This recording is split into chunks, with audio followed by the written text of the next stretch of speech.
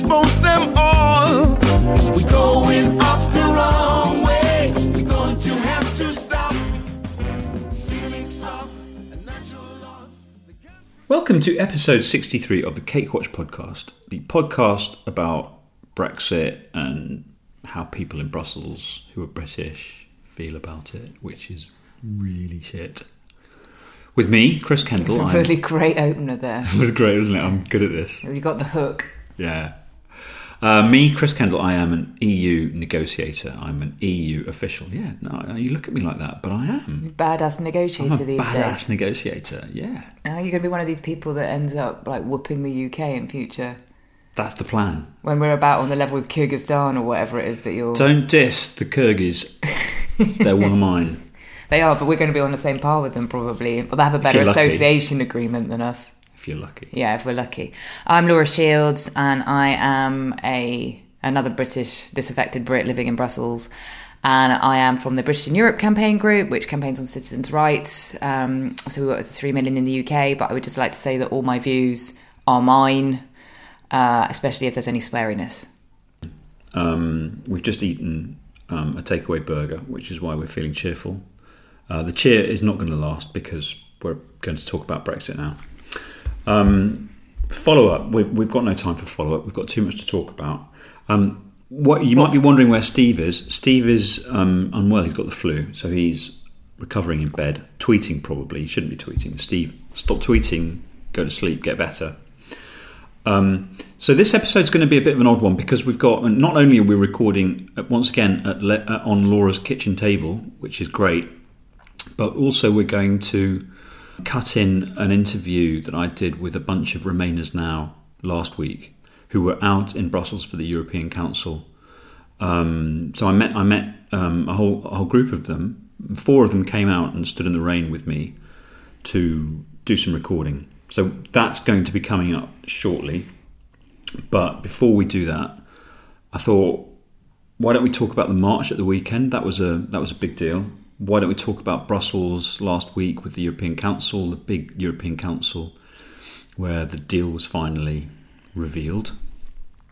We could talk a bit about the deal as well. Do I have to? I think we should just very briefly. It's basically May's first deal. Yeah.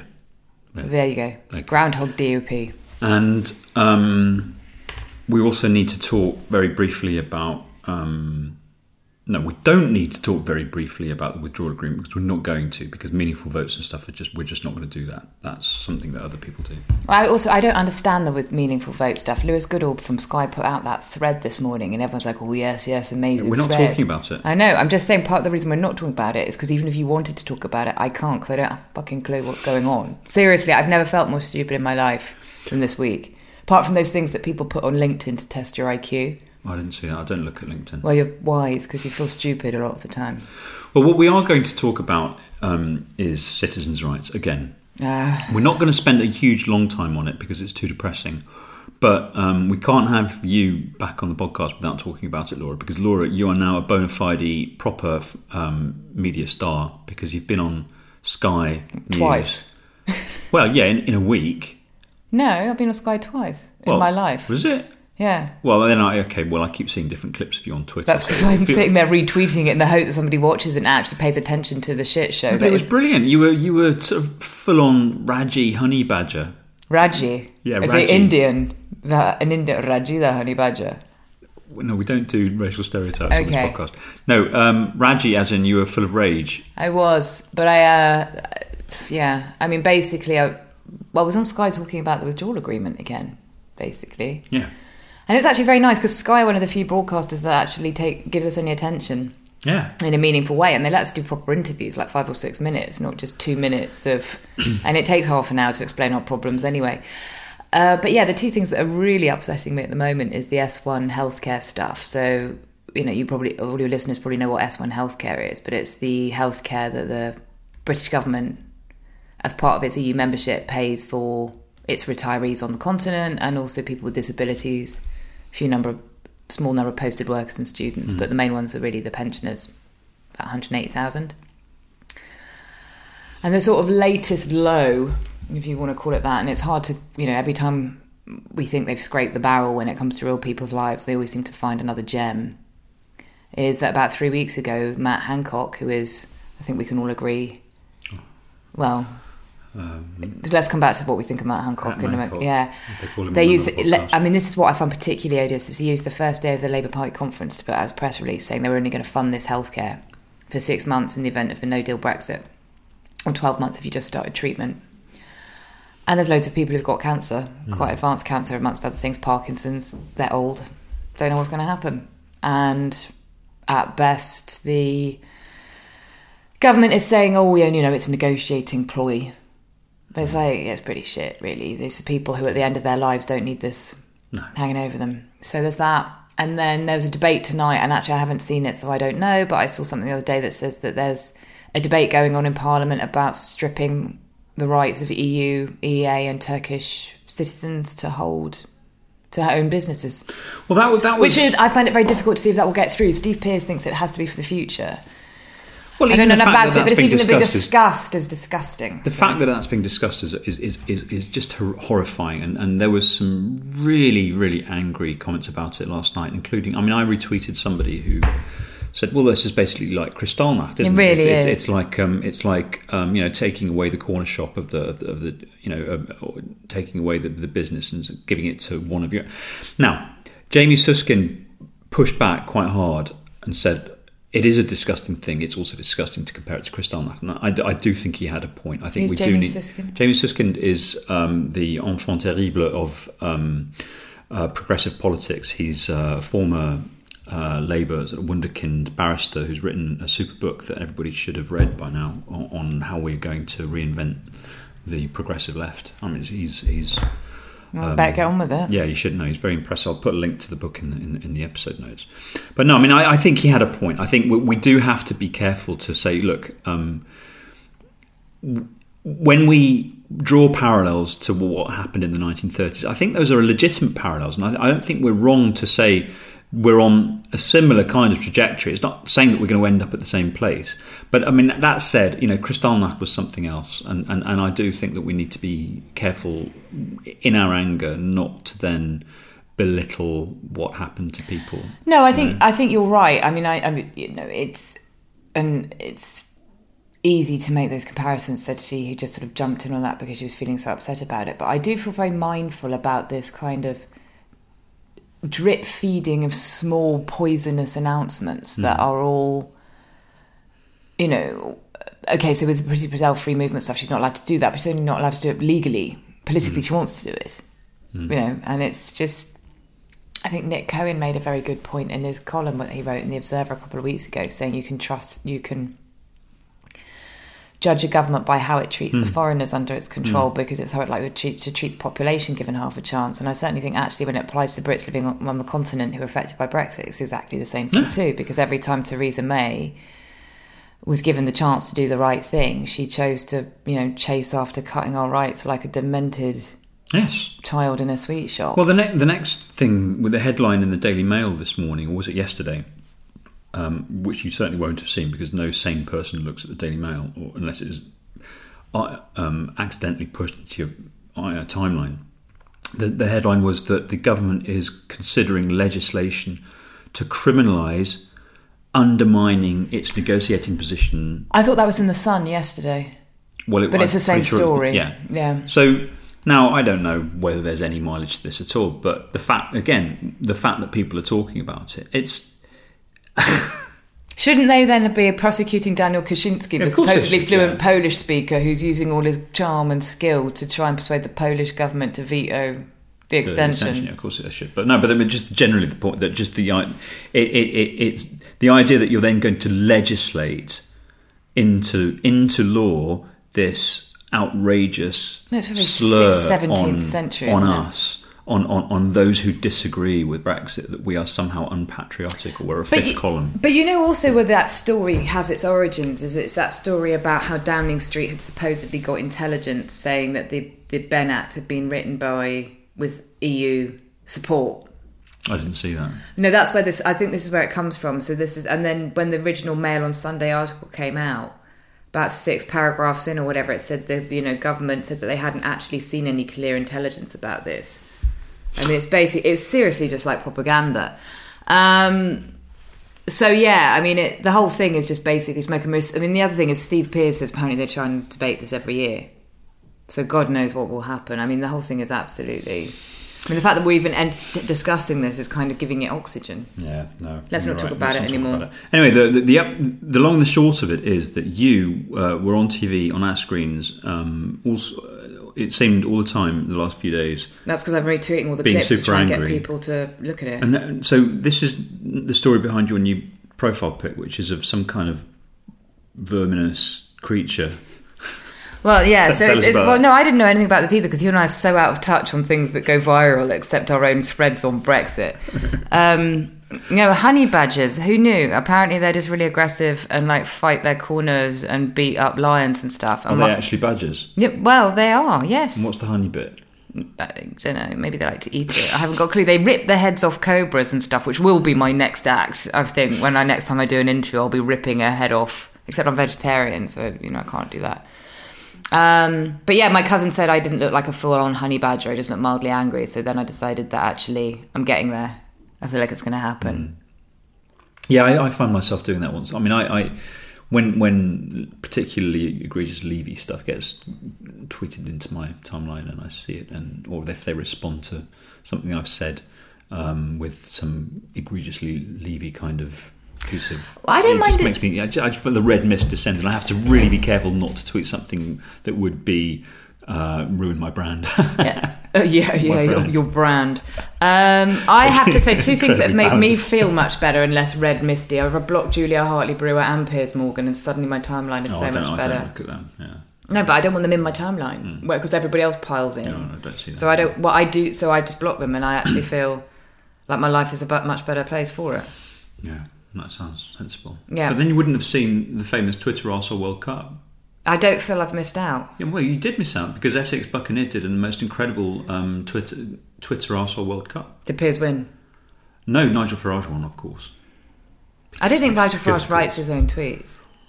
Well, I mean, he's still a massive arsehole on Twitter, though. He is, but there's Yeah, rich, there's the rich final pickings. was him. The final was him versus Hartley-Brewer. Yeah. Oh, really? I think she's worse. I think it was 52-48 in the end. It always is. All the best results are.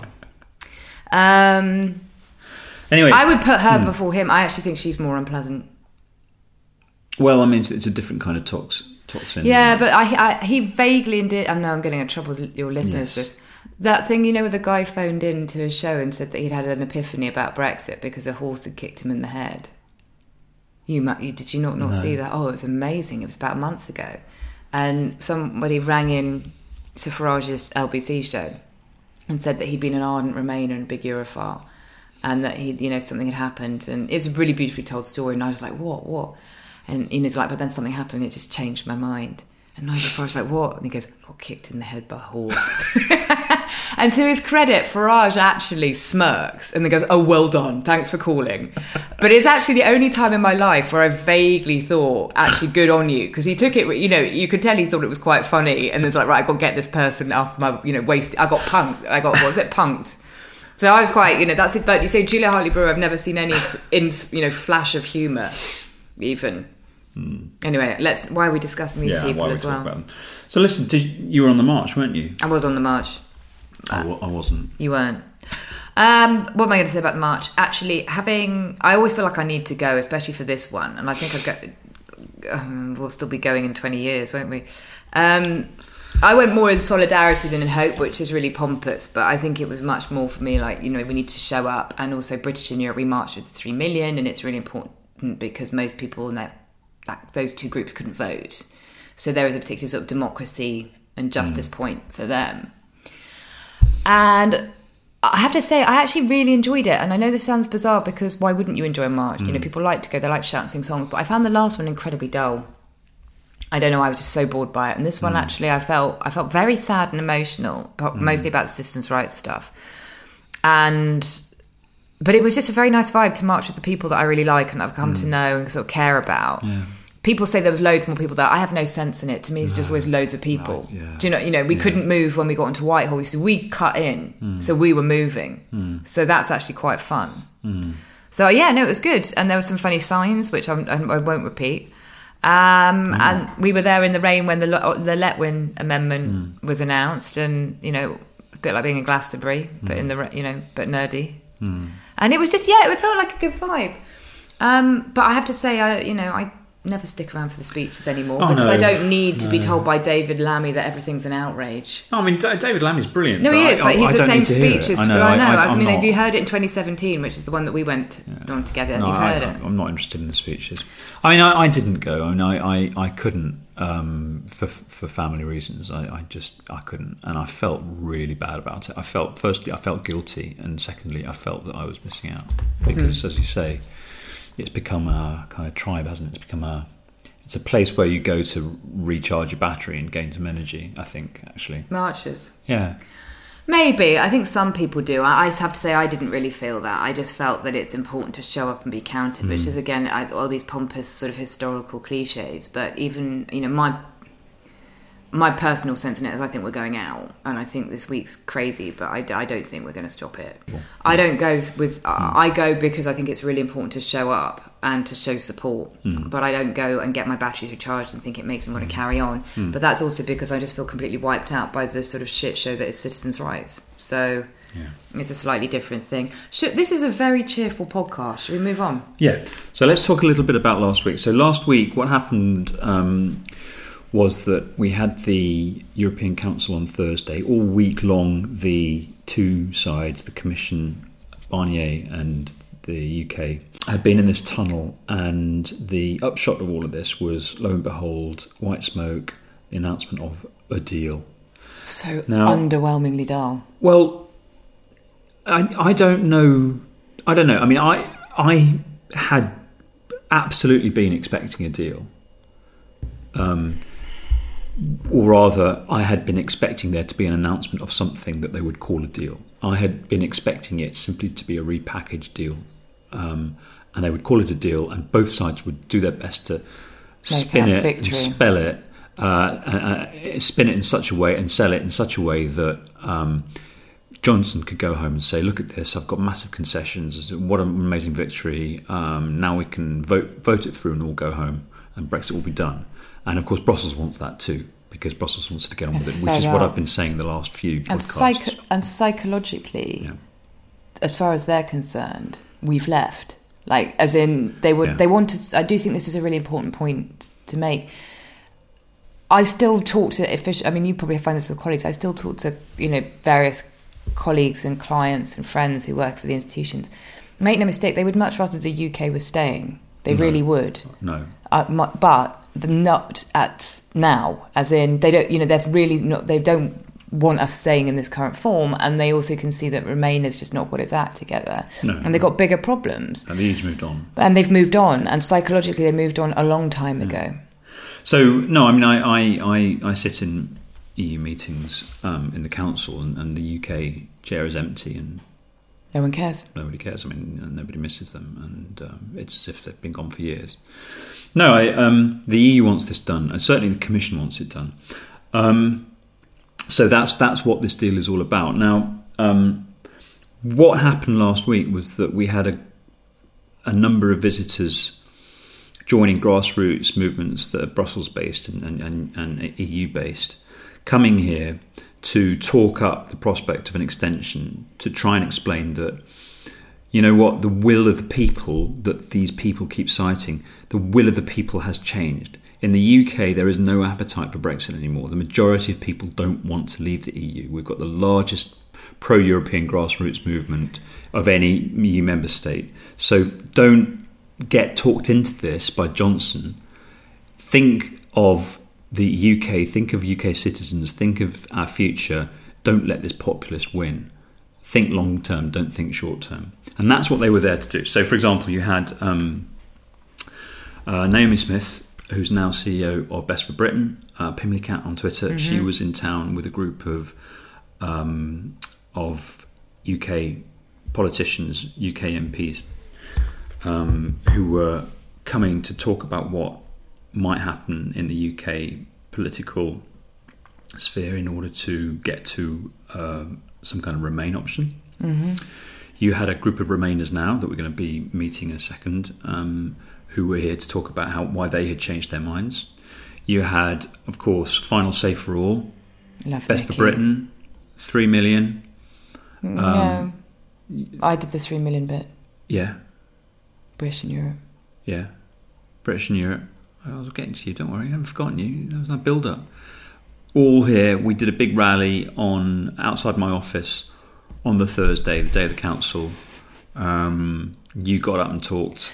I did outside Chris's office, especially. We just did it. It was orchestrated to humour Chris. Yeah, it was brilliant. I just went and had my lunch and came out and stood there and... Someone tweeted told a me couple that usually you photos. just wave out the window. Who said that? I can't remember. It's like, oh, I can't buzz car, I'll just give you a wave. That's it. That revolutionary spirit. But yes, Hey, you listen, actually I came down podcast. this time. You podcast. That's my contribution. The revolution will be podcasted. It was a good rally actually. Yeah, it was very good. And It was very a lot of my human. colleagues there was, yes. Well, I mean, you know what? It was human. And I really was actually extremely moved by you and by Nikki in particular. Nikki, who was on our podcast, the last podcast, it wasn't long. Was it last week? No, we didn't do it last week. 2 weeks ago, we had a podcast with Nikki, bloke from Barnsley, Nikki James, who just... She really moved me with her story. She always does. I mean, because it's a very moving story. This awful story that she has of being Forced to choose. without any.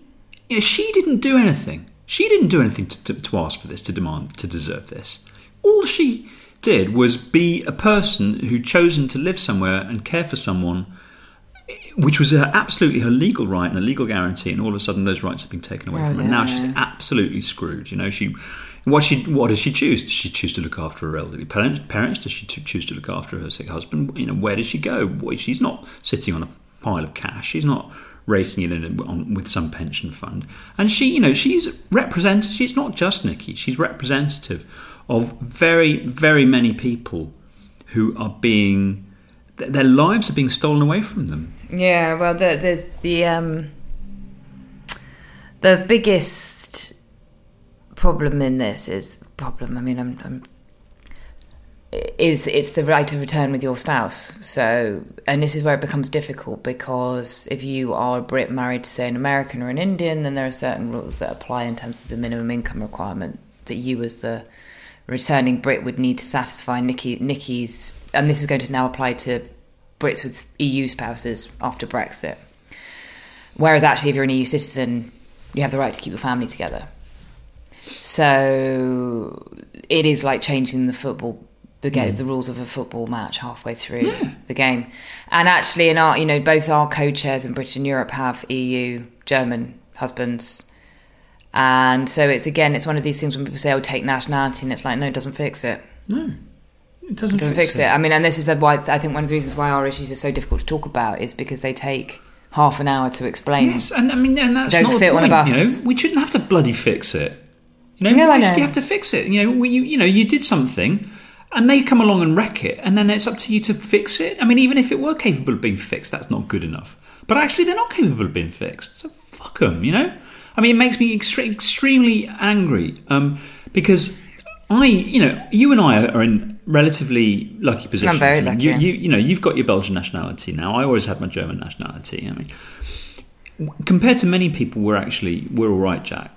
But the injustice of it, absolutely, I'm incensed by it. It's disgusting and it's criminal, and I can't not. Well, I'm it. alternately incensed and alternately completely, polaxed by it, as in just defeated and weary. I think also, I know you and I probably disagree here, but I think the thing that I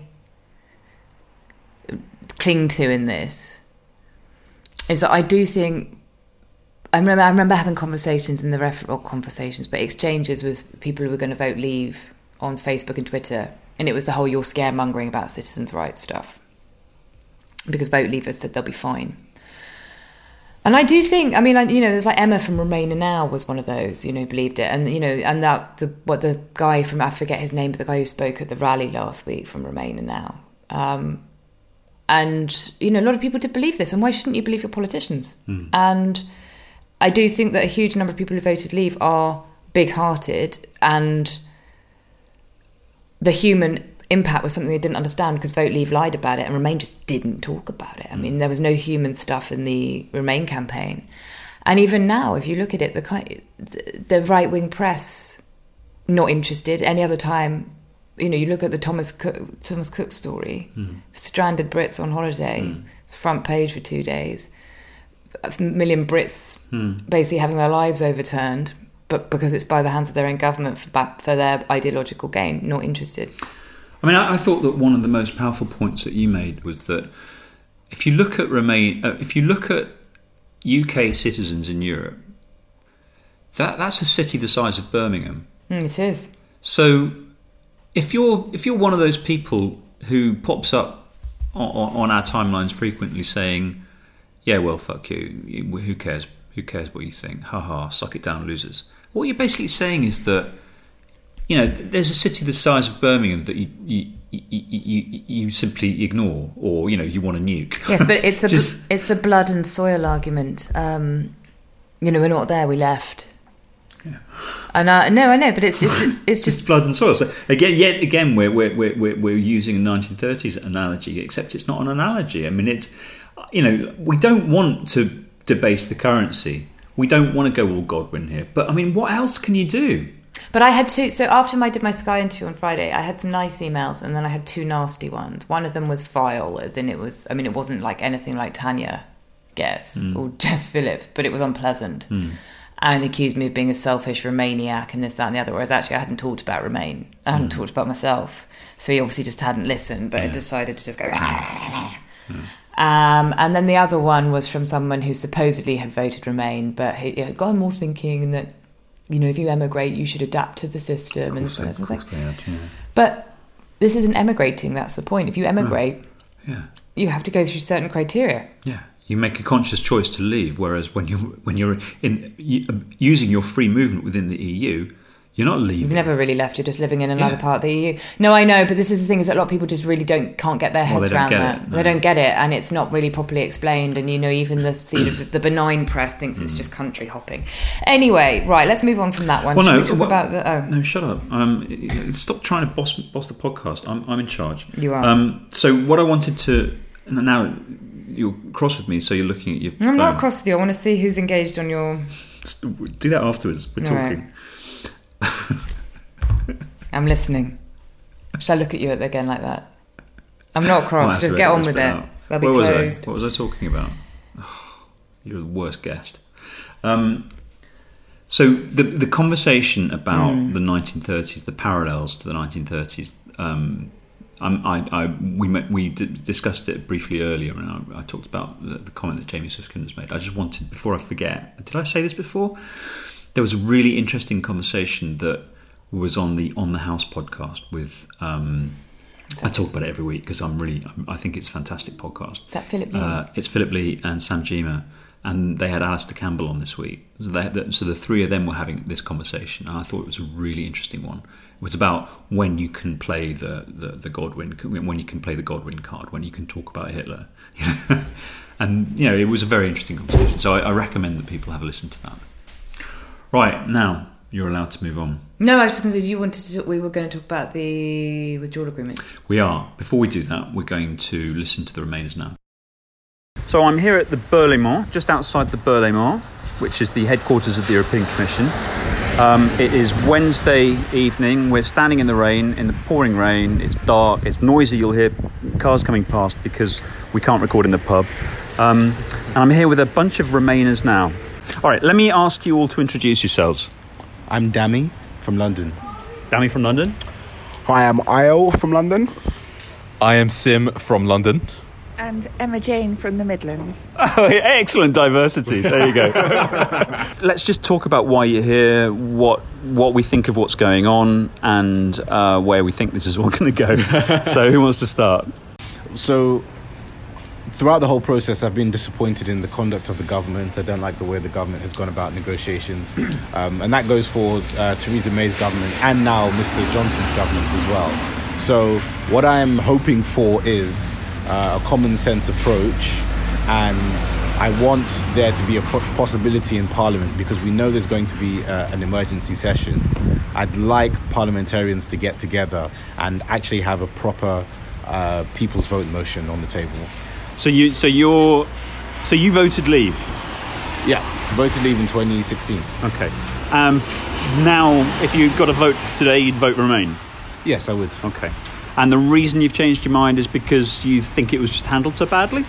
Well, that's part of it. I mean, I voted Leave not because I was a particularly strong Leaver, but it was a kind of not sure, kind of give it a go. Kick him in the nuts sort of thing. So I thought, okay, I'm not very certain about this, but kind of let's try it out and see what happens. But the first thing that went wrong is that Theresa May refused to consider an EFTA solution to the issue, and she didn't want to move across Parliament and see what the other political parties thought. So from that moment, you could tell that there was this big problem with partisanship about whether the idea was to bring the country together around a workable solution, or whether it was to promote the policy and to keep certain people in the Conservative Party happy. Now we're in a situation where those people in the Conservative Party haven't been kept happy, and neither has the rest of the country.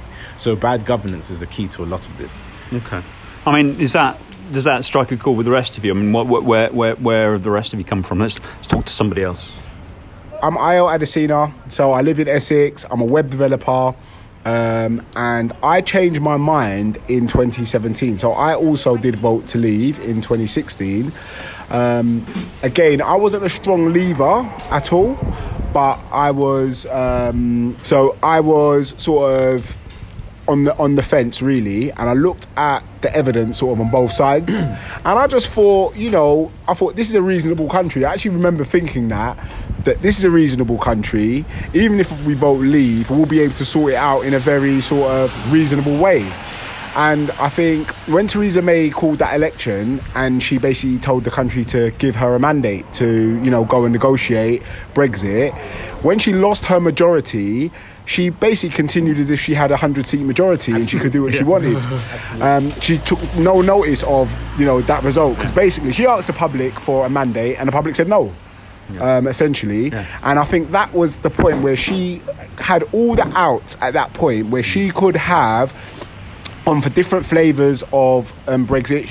She could have had a more consensual sort of approach to Brexit, but she decided to sort of go on this. I think she was trying to be Margaret Thatcher, to be honest with you. I really do think the history of Margaret Thatcher and her being sort of the next sort of female Prime Minister, she felt like she had something to prove and she wanted to be this Iron Lady, and she just wasn't Margaret Thatcher, Yeah, so I mean, I'm here today, over the next few days in Brussels, to essentially lobby the people in power to give us a second referendum, because I think it's very important that we have a second referendum for a few different reasons. I think either way, if we were to leave, even with a deal without a second referendum, or we were to remain without a second referendum, I think half the country would be very, very justifiably pissed off, quite frankly, because I think it was not clear in 2016 that there were multiple versions of Leave, even though that was kind of touted around.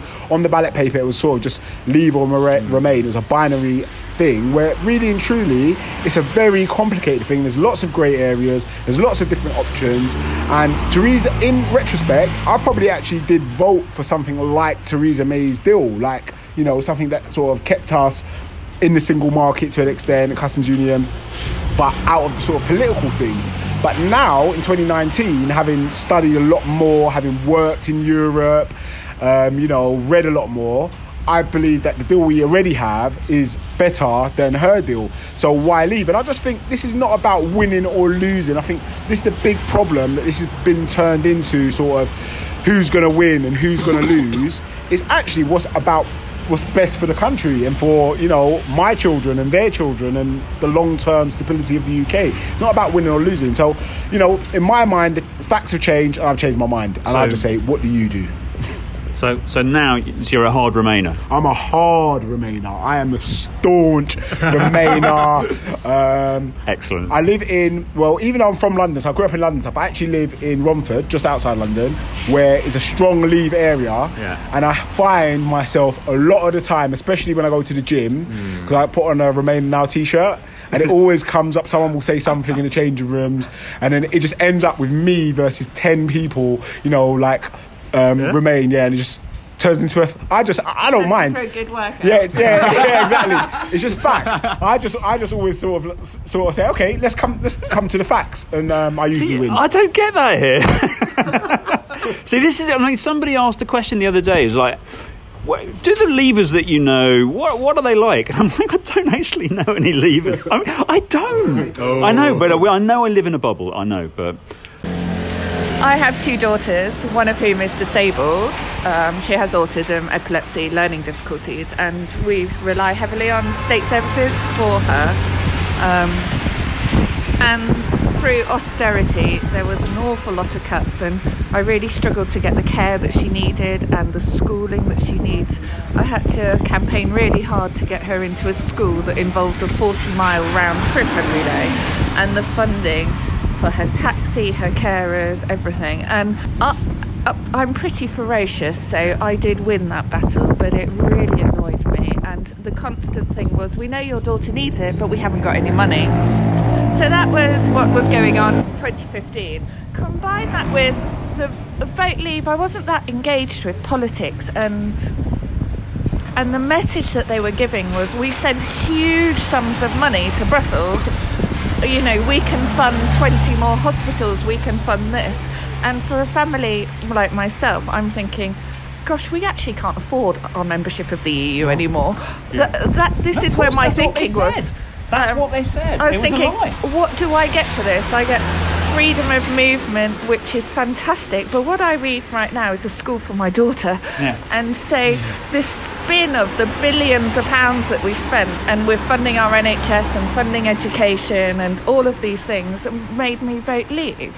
And then afterwards, I sort of, you know, watch the news and think, this doesn't seem actually quite truthful. And then you find out that actually the amount that we send is less than my Netflix contribution in terms of what I pay of my taxes, and think, this is not right at all when you see it on a bar graph. And question an awful lot about what they were saying, and then I became more engaged with it.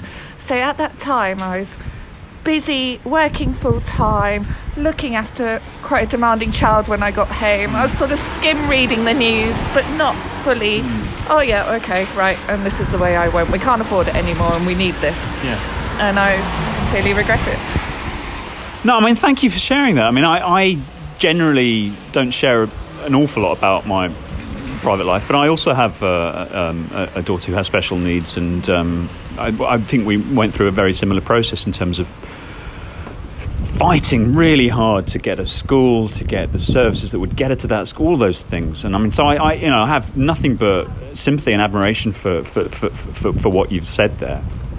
I mean, for me, if anything, that's one of the elements that makes me most angry, is the way that this lie was sold to people who genuinely were suffering, because austerity's been such. I mean, I often get this. I get criticised online for sort of people. Look, let's focus on austerity. You know, the Brexit thing's a distraction. I'm like, how the bloody hell do you think that we're going to afford to end austerity and to rebuild our utterly devastated public services if we're going through some kind of economic, we've crippled our economy. And then the way that we talk about the EU is if, you know, well, we paid the EU and they give us some of the money back, but we could.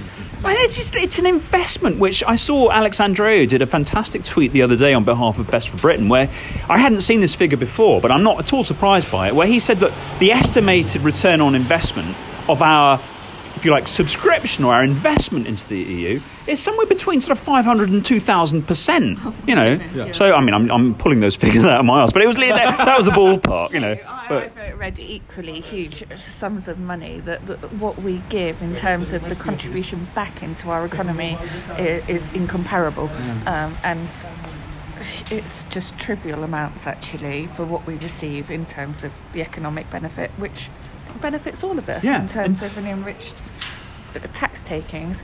People ask me, so yesterday I was asked, why are you here in Brussels? What do you hope to achieve? And talking with a couple of MEPs last week, they said the feeling in Brussels is at the minute with some of the other countries that they're so sick of the UK that they want Brexit done, and they just want this deal done so we can all move forward. And what we're going to try and say tomorrow in our message is that obviously we can't control what Boris negotiates and what gets through, but if it comes to an extension, and he is asking for an extension, we would like to ask for long enough in order that a people's vote can happen. A 3-month extension is still going to have tremendous pressure in the UK as what do we do now? And if we had a 1-year extension, that allows time. It allows breathing space for our political parties to get their acts together without this pressure cooker, and allow time for a people's vote to happen. Yeah. So you're here, one of the things that you're asking for, not only are you asking for you politicians to consider the whole of the UK and UK public, not just the people who are representing us, in other words, but also if an extension is to be given, do it properly, do it so that we have a chance to To correct this mess, we've ended up in a huge mess because nothing was defined beforehand. So leave wasn't defined beforehand, and the whole referendum question was entirely vague. So I was talking to somebody who voted leave, and they voted no deal, hard Brexit. I voted leave thinking a Norway deal, and that was the same box. They're completely different things. And this is the mess that we're in. So this needs to be hugely unpicked and taken back to the people as to what we want. So Steve and I, Steve isn't with us this evening, but I mean Steve and I, he discussed a few times recently how the mood in Brussels and in the EU27. I mean, frankly, our sense is that it is shifting, it is hardening. I think there really is a huge amount of Brexit fatigue in this city, and people are very, very anxious to move on. It's partly to do with the fact that we're in the middle of an administration transition. But I mean, really, when you talk to the average person as well around, they'll be like, shit will get off the pot. I mean, just, please, we've had enough. This is, just go, and which is very distressing to hear as a Brit, because, that leaves us, stranded. But my name is Sim Riots. I'm 23 years old, so I'm a young'un. And like everyone else, I voted leave, and currently I work as a venture capital associate. So, firstly, on why I voted leave. It's a multi-layered reason, but we'll go back to my hometown of Barking and Dagenham. And I'll be quite frank about the state of Barking and Dagenham. It is one of the most deprived areas in the United Kingdom. Despite being situated 40 minutes away from the Mother of Parliaments, we were ravaged by the coalition austerity that was both unnecessary as it was savage. The United States opted for a stimulus package, whilst we opted for cuts everywhere that ultimately had no effect. Our debt to GDP is still ridiculously high. So growing up in this place, we had seen how government had failed us, how our education was lower. I went to a school with a 37% graduation rate. Our nutrition is worse, our healthcare is worse, crime is endemic. My father was stabbed at one point, years ago. I even saw a child who would be 13 or 14 who was acid attacked in broad daylight. And that's something you never forget. So my entire philosophical worldview was based on government does not work. That was the experience I had growing up. What ultimately clinched it for me and changed my mind was I was at a debate at the University of Surrey, and it was between Douglas Carswell, who was the first UKIP MP to break away, and Anna Soubry, who was a Tory MP at the time. She started talking about, I hate to use this word, project fear, about the war, about looming economic catastrophe, all that sort of stuff. And Douglas, he gave an extremely positive vision on our future outside of Europe. He talked about improving animal welfare rights, about free trade agreements with every country that we could possibly want. So as a 20-year-old that was looking to work into finance, I thought, wow, I could work in New York City or Paris or Buenos Aires or Tokyo at the moment notice. We could have whatever we want. And admittedly, I did not do the research that I should have.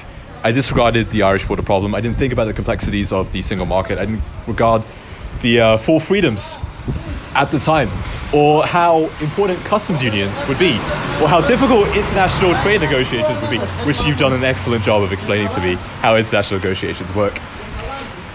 So at the time, I voted to leave, and I was happy with my decision. I thought, this is great. I mean, look at the crumbling EU. Bloody Wallonia have almost blocked CETA. we're going out of this place. It's great. And so that was for the first few months. Then, what changed was, in November 2016, Donald Trump was elected. And I thought, this is weird. We have now this impulsive madman to be at the whim of. But I thought, hey, maybe he'll be friendly, so he's a Republican. He could be temperate. I was then... And what helped start changing my mind, I say my heart and my mind. And what begins with my heart was I came in August 2017 to this wonderful country, Belgium. And for the first time, continental Europe in 10 years. I went to the party town of Bruges, had a great time partying with these amazing people from Germany, Spain, Belgium, Netherlands, all abouts. And I thought, my gosh, how could we leave all of this? Yeah. Then I came to Brussels. I saw the EU, which we're right outside of. I think it's one of the two, the Commission of the Parliament. And I thought, wow. The Commission. I thought, so this is it, huh? This is the seat of evil. But then I thought, well, it's too late. We really can't do much. But then as time went on and the checkers arrangement became more apparent, I realized this was nothing which I wanted for or aspired towards. And especially with Trump, with what he's doing, we cannot be at the mercy of a white supremacist who locks up little children in concentration camps. We cannot align our destiny with this man. One thing I'd like to say is we've seen the rise of fake news with Trump, but actually, cast our minds back 5 years, that wasn't a part of our political system, and it actually started here with Vote Leave. Boris Johnson. They gave us all this absolute rubbish in their marketing of it, and we weren't aware enough, and when asked with a challenging question, they would just term it Project Fear because they couldn't answer it, and us unaware that that was the new strategy of how to deal with conflicting questions that they can't really argue with, termed it Project Fear. It's exactly the same as fake news out in America. He doesn't like what he's asked or given a real point to make. He just goes, fake news, because he doesn't want to deal with it. But we, as the British public, we weren't exposed to that prior to this. Well, I was going to say, one of my earliest memories of Brussels is in the building just around, you can't actually see it from this angle, but the building just around the corner here is the Charlemagne building, which used to be the headquarters of the council. And I had a very early memory of being in that building, in a meeting, when in came the blonde-haired reporter for the Daily Telegraph, who then followed a story from the meeting that we were in. Yeah, he was actually thinner back then.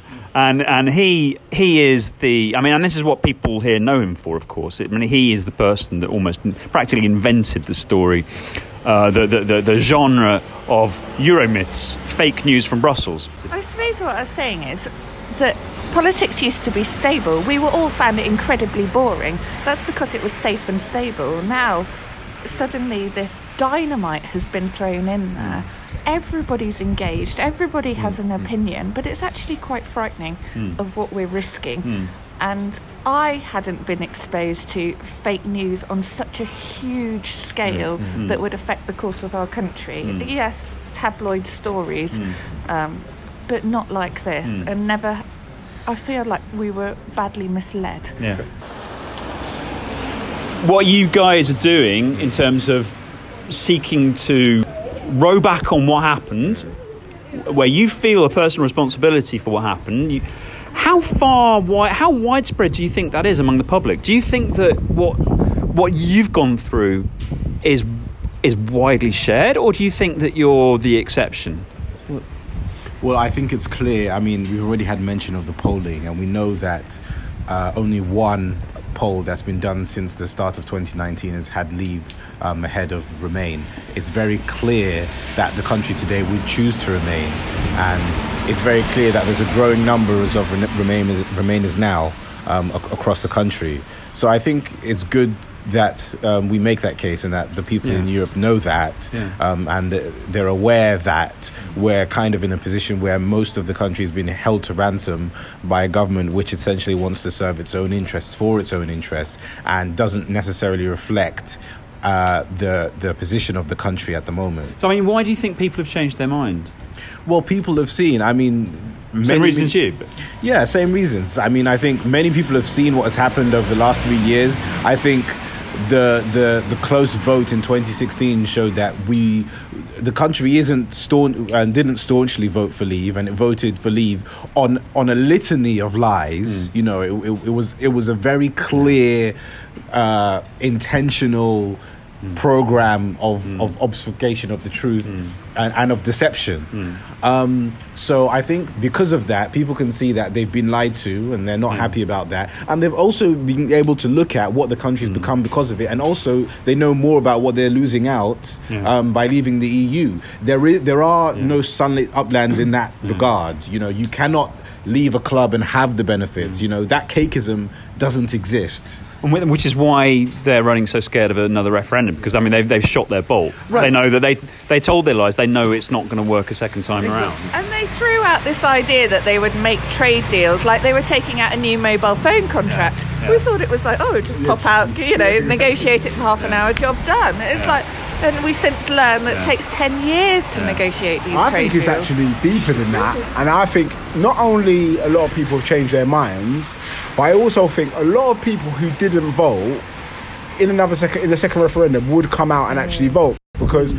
So we would actually get, instead of losing interest, people saying, I'm so fed up of Brexit, I'm not going to bother to vote a second time. You hear people say that. Actually, you think actually it's the opposite. Yeah. People are now so energised and mobilised by this. I would predict at least a 60-40 win for Remain if we were to have it. That's what I would predict. I would predict that into regard. But I think one thing Ayo said there is really important. He said that it's deeper than that. And I think... Matthew Diacono, he wrote a really good article in The Guardian, I think last year, that Brexit isn't only just about the facts and about people changing their minds. It's also got to a point where the British people need to decide who they want to be. Yeah. They need to decide what their values are and how we reflect those values. If your values are international cooperation, social mobility, opportunity, friendliness with your neighbours and trade, then the EU is probably the right way to go. Yeah. If your values aren't that, then Brexit is the way to go. Yeah. So I think it's also a philosophical question about who the British people are and who they want to be as well. Thanks very much, guys. Let's go in and eat. Thank you for coming. Thank you for all that you do, and we're all crossing our fingers that we get that referendum. So that was the Remainers now coming to Brussels. Thank you for coming over to talk to us, to share your experiences. I think it's really important that those experiences are heard and understood by politicians in the EU. I think they are. I do think that people are very conscious that the tide is shifting. I think that's the big sadness of it. Yeah. I mean, it's a deep sadness about here. I mean, because in a way, it doesn't make a difference. I mean, ultimately, the EU need to look after themselves, and it's very sad that this is being done. Juncker was very good. Did you see what Juncker said? No, I know they're both very good, but Juncker was asked by a UK journalist, what did he say? What do you have to say to people who've changed their mind? Or what do you have to say to people who voted to leave?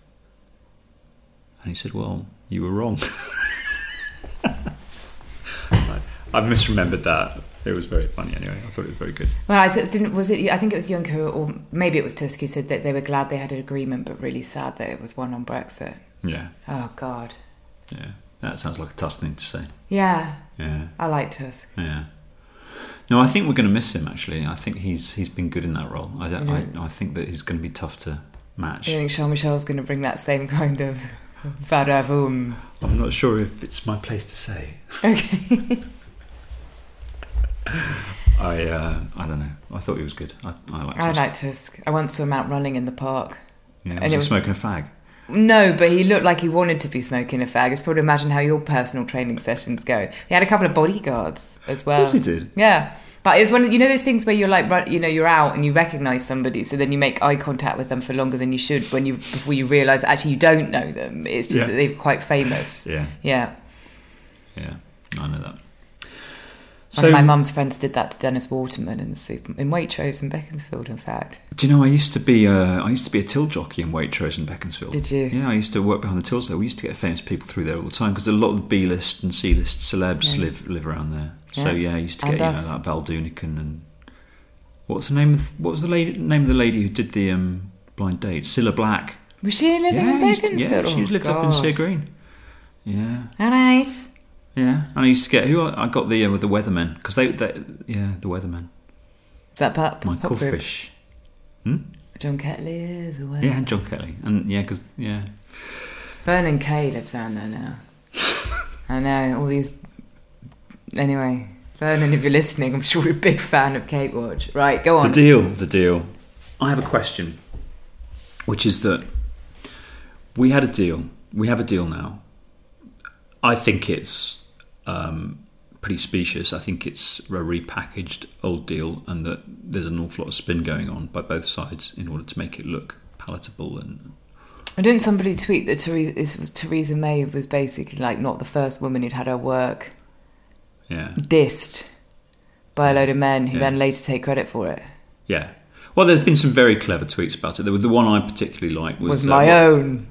No, it wasn't mine. It was somebody said that what you've done, Johnson, is you've come back from DFS with a full price sofa. But no, there's been some pushback on me and a couple of other people saying, look, you're the so-called experts who swore blind that the withdrawal agreement was not going to be reopened. And you were wrong. It was reopened. The EU did negotiate and did change it for the UK. So you were wrong. So what do we think? Was I wrong? Did I make a mistake? Well, I'm going to answer that question in a moment, but I'd also like to make the point that from a citizens' rights perspective, it's quite offensive that they did reopen it for Northern Ireland, but because they told us throughout, since December 2017, that the withdrawal agreement was done and dusted, and that everything else that was left outstanding from those negotiations, such as our ongoing free movement right, was going to be discussed in the future relationship. And we took them at face value. But they didn't. If they could reopen the withdrawal agreement for Northern Ireland, they could have done it for citizens' rights, and we just weren't worth it. So that's the first point I wanted to make. On the second point, to be quite simple, I think the EU will do whatever it feels like when it's acting in its own interest. Yeah. And I think it's exactly the same thing as bending its own rules. Yeah. This is advantageous for them. They never wanted the UK backstop. Yeah. No, exactly. So that's where I was going with this, which is that there's a reason why it was quotes reopened in order to review the backstop and not citizens' rights. It was because that's what the UK was pushing for. The UK doesn't care about citizens' rights, Nope. and because the EU wants a deal that doesn't cross its red lines. So what's happened here is that what we've got is you've got something that actually it suits the EU better than what it had already. Yeah, absolutely. That's exactly. So basically, we always said the EU is going to give what looks like a cracking deal. Well, no, that's not right. That's not correct. The EU is going to do whatever it takes to give Johnson enough material that he can then go back and try and spin it as a new deal without crossing its red line. What it's not going to do is cross its red lines, and it hasn't crossed its red lines. And exactly, so it didn't have, and the point is it reopened it, but it didn't reopen it to kick out the backstop. It's just kept the front stop, or whatever it's called. Well, what it's done is it's now got rid of this whole notion about, well, if then that, then this, then that, and then this, then that, and if that doesn't happen, well, then you end up with a backstop. No, it's basically saying, well, we'll just move straight to the backstop. So it's a front stop, but it's for Northern Ireland only. Yeah. So it's sold the DUP out. But the other thing that it's done, which is the one that makes me question myself, is that what it has done is it's taken the level playing field element out of the withdrawal agreement, which is legally binding, and put it into the political declaration. Yeah. Now that's a change beyond where I thought they would go. And you have to ask yourself, well, why did they do that? So that was a gift to the UK. They did that. They gave that to the UK because that was something that it was clearly felt that was a concession that needed to be made. So that's gone further than I thought they would go, and I have to own that. Now, how do I make sense of that? Well, to me, it is obvious to the EU that whether it's in the withdrawal agreement or in the political declaration, it's going to be there in the end, because the UK needs an agreement with the EU. Whatever these people think right now, they are going to need some kind of FTA with the EU. And any kind of FTA, no matter how skinny, no matter how Canada minus it is going to have some kind of level playing field element in it, or else it simply won't get through the EU. The EU won't agree to it. So I think, I mean, I have to concede that they've given more than I thought they would have given. But I mean, honestly, I think that it was done knowing that you have to do that in order to get to make the movement, to get this thing done and get these bastards out, so that we can get on with our lives.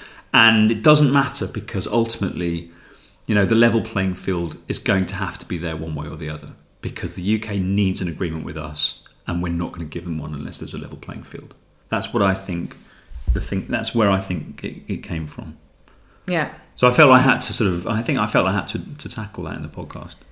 You tackled it well. I'd be interested to know what Steve thinks. Steve.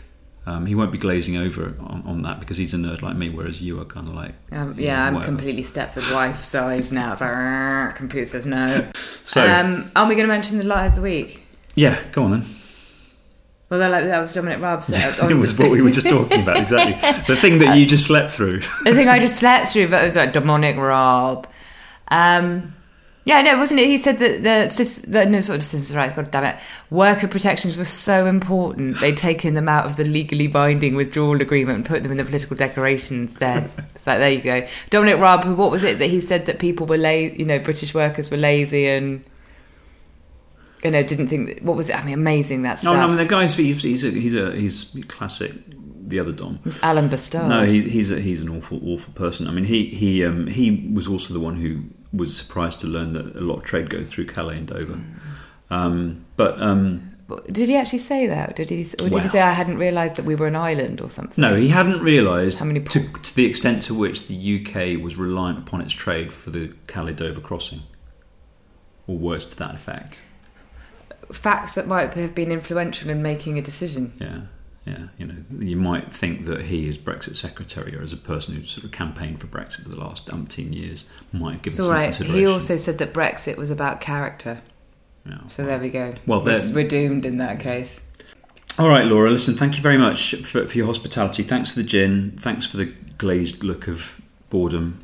Thanks for the boiga. And we may call on your services again at some point soon. But in the meantime, carry on the good fight. Keep talking to Sky like a honey badger. And apparently they make weird hissing, rattling sounds, so I've got to practice that. Yeah. I didn't do that. That was horrible. Gosh, all right. I just thought it would cheer people up at the end. It's been such a gloomy podcast. Everybody likes an animal growl. We're going up, we're going up, we're going up the wrong way. We're going up the wrong way. We're going to have to stop. The critics of a secret wars, they can't expose them all.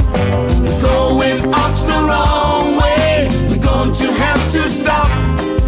A cynics of a natural loss, they can't